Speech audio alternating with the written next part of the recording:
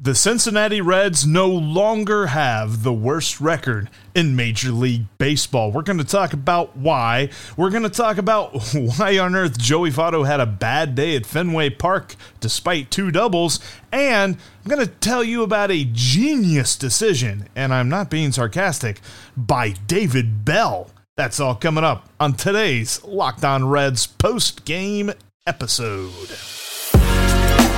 You are Locked On Reds, your daily Cincinnati Reds podcast, part of the Locked On Podcast Network, your team every day.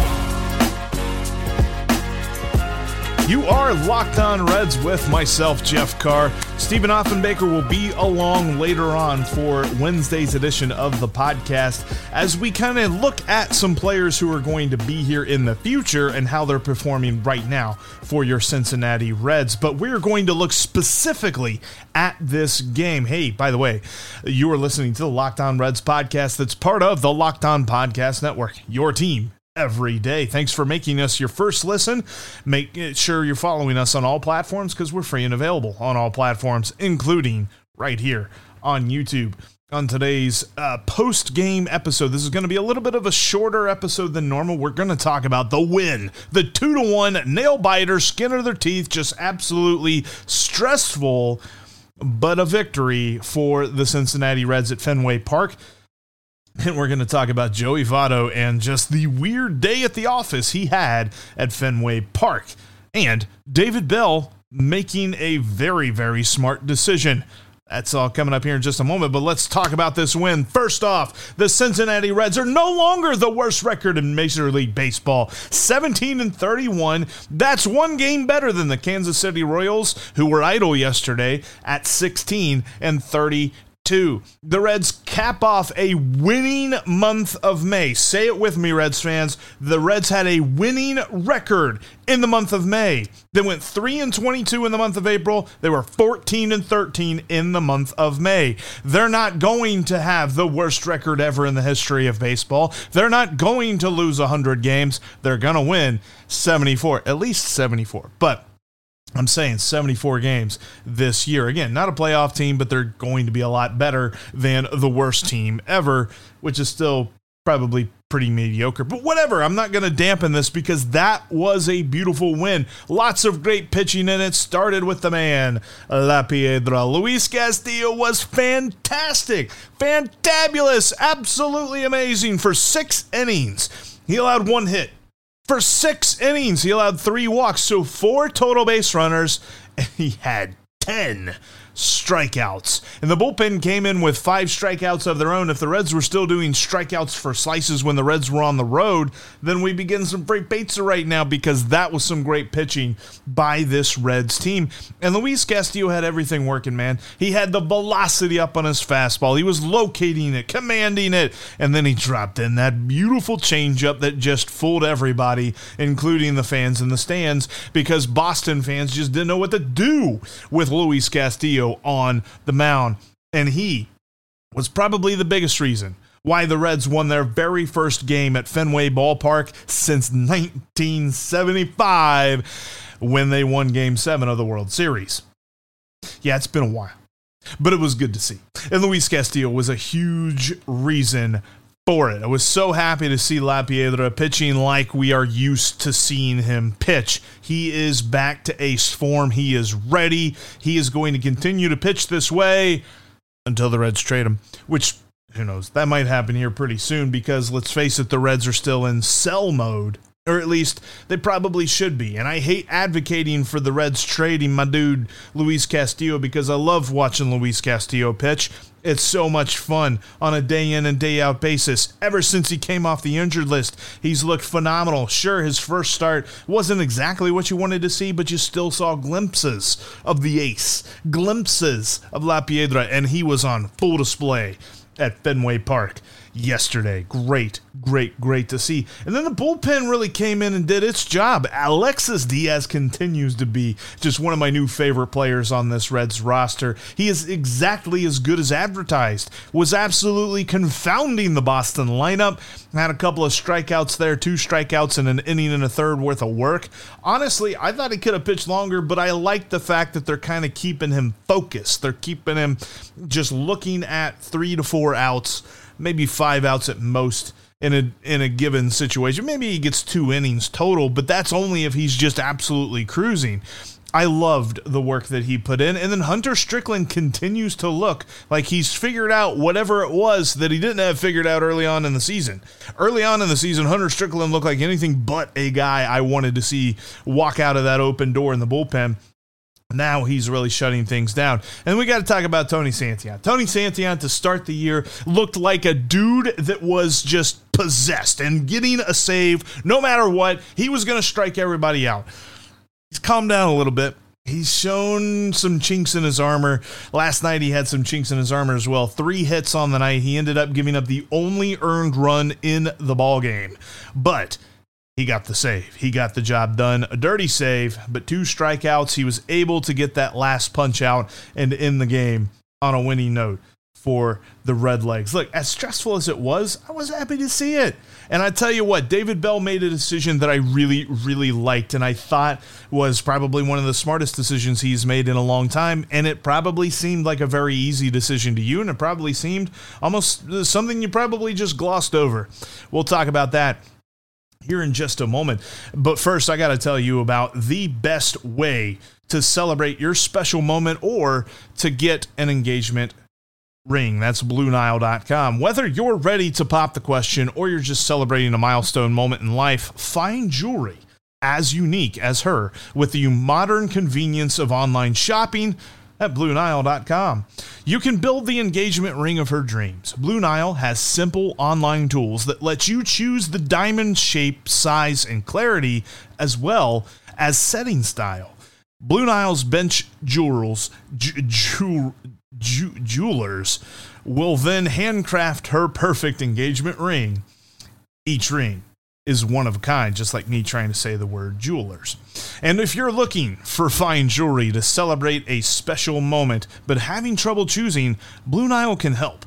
They have jewelry experts on hand 24/7, available via phone or chat to help you find a memorable gift at every budget.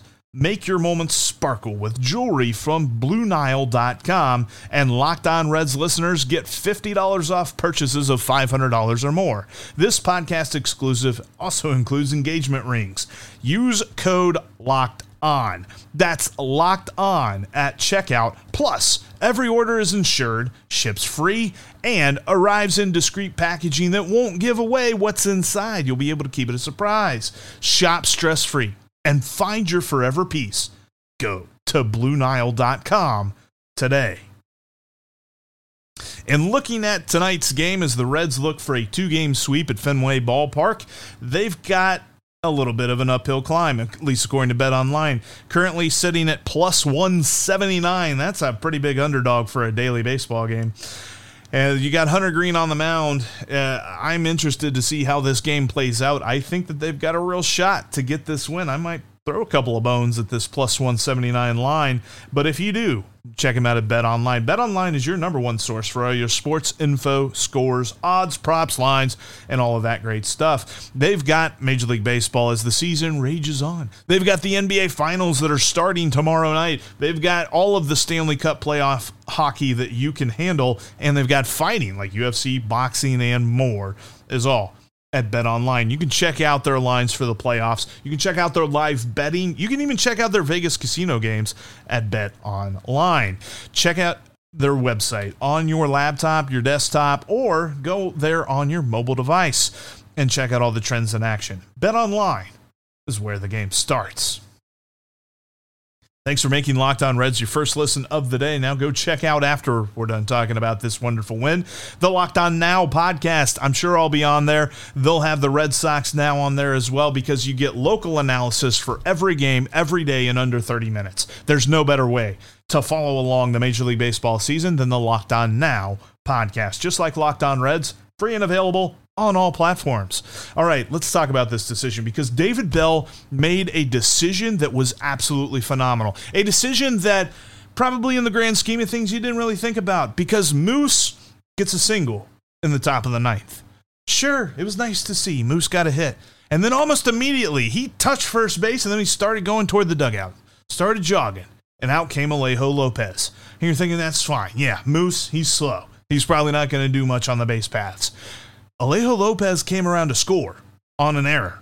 This was a weird game for the Boston defense. I'm sure that they've had a strange year overall with this defense, but they had some dudes make some plays. Xander Bogaerts and Rafael Devers were getting to balls and making it look easy.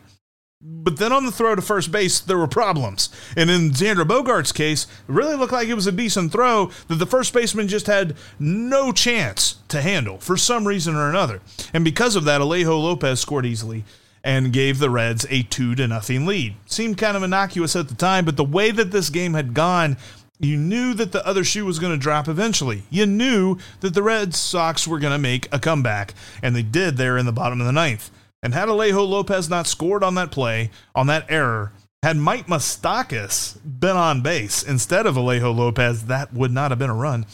The Reds would have been tied and going into extra innings. So, look, we love to just absolutely pound David Bell for bad decisions. We love to pile on when he makes terrible bullpen calls. Let's give him some props. Let's say, look, he played a very good game, almost perfect game when you look at how he handled the bullpen, and he had a perfect decision to put Alejo Lopez in. Seems kind of intuitive at the time, but I'm going to give the man some credit where credit is due. The Reds won that game because of a decision that David Bell made. Also, we got to look at one more thing, and this is the fact that Joey Votto had one of the weirdest, toughest days at the ballpark that you will ever see a guy who gets a multi-hit game have. Joey Votto had 2 doubles on the day, and in fact tied Barry Larkin for second on the all-time list of doubles. You'd say, Jeff, that's a pretty good game. Yeah, but he was about 4 feet, maybe even like 2 feet away from having a 2-homer game. That's right, his first double bounced off the short fence in right center field there by the bullpen in Fenway Ballpark. I don't know why I keep calling it Fenway Ballpark. It's just Fenway Park. I don't even think anybody calls it Fenway Ballpark. Whatever. There at Fenway Park, he hits the short fence in front of the bullpen, hits the top of it, and it bounces back into play. Not a home run.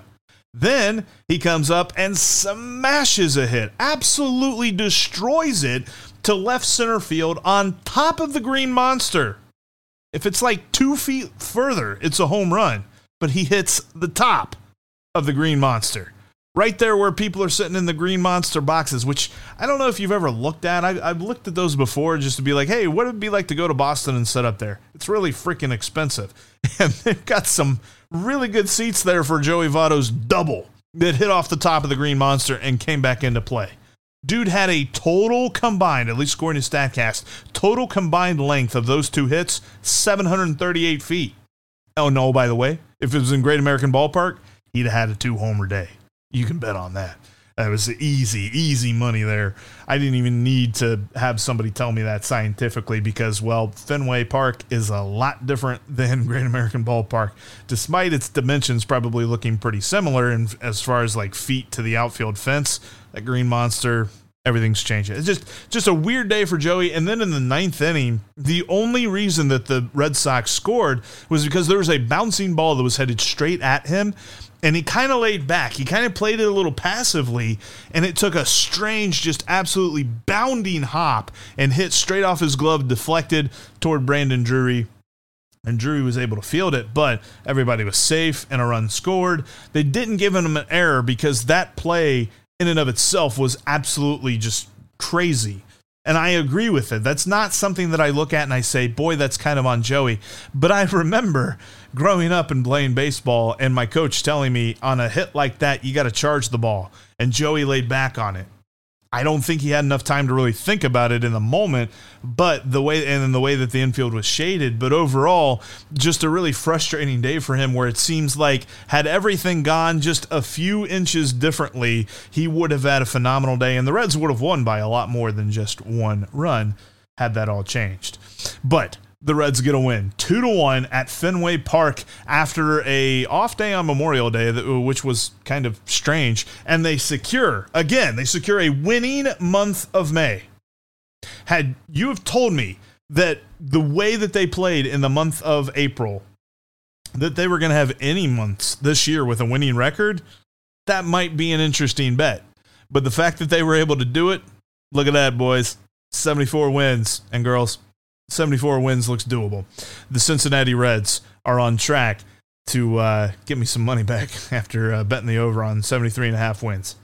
And that's what I'm sticking to. All right, thanks for watching. Thanks for listening here to this extra post-game edition of the Locked On Reds podcast. We got a full version coming up later on today, as Steve and I will be breaking down some dudes who's going to be here in 2024 when we are kind of earmarking that the Reds will be good again.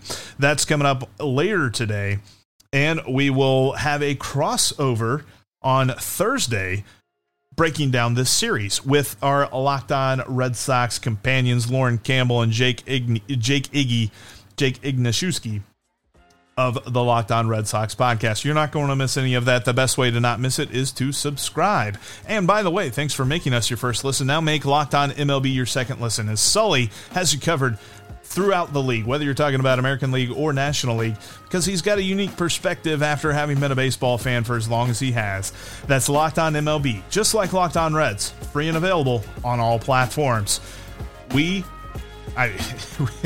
Steve's going to be back with us here on the podcast later today as we break down this Reds team and its future.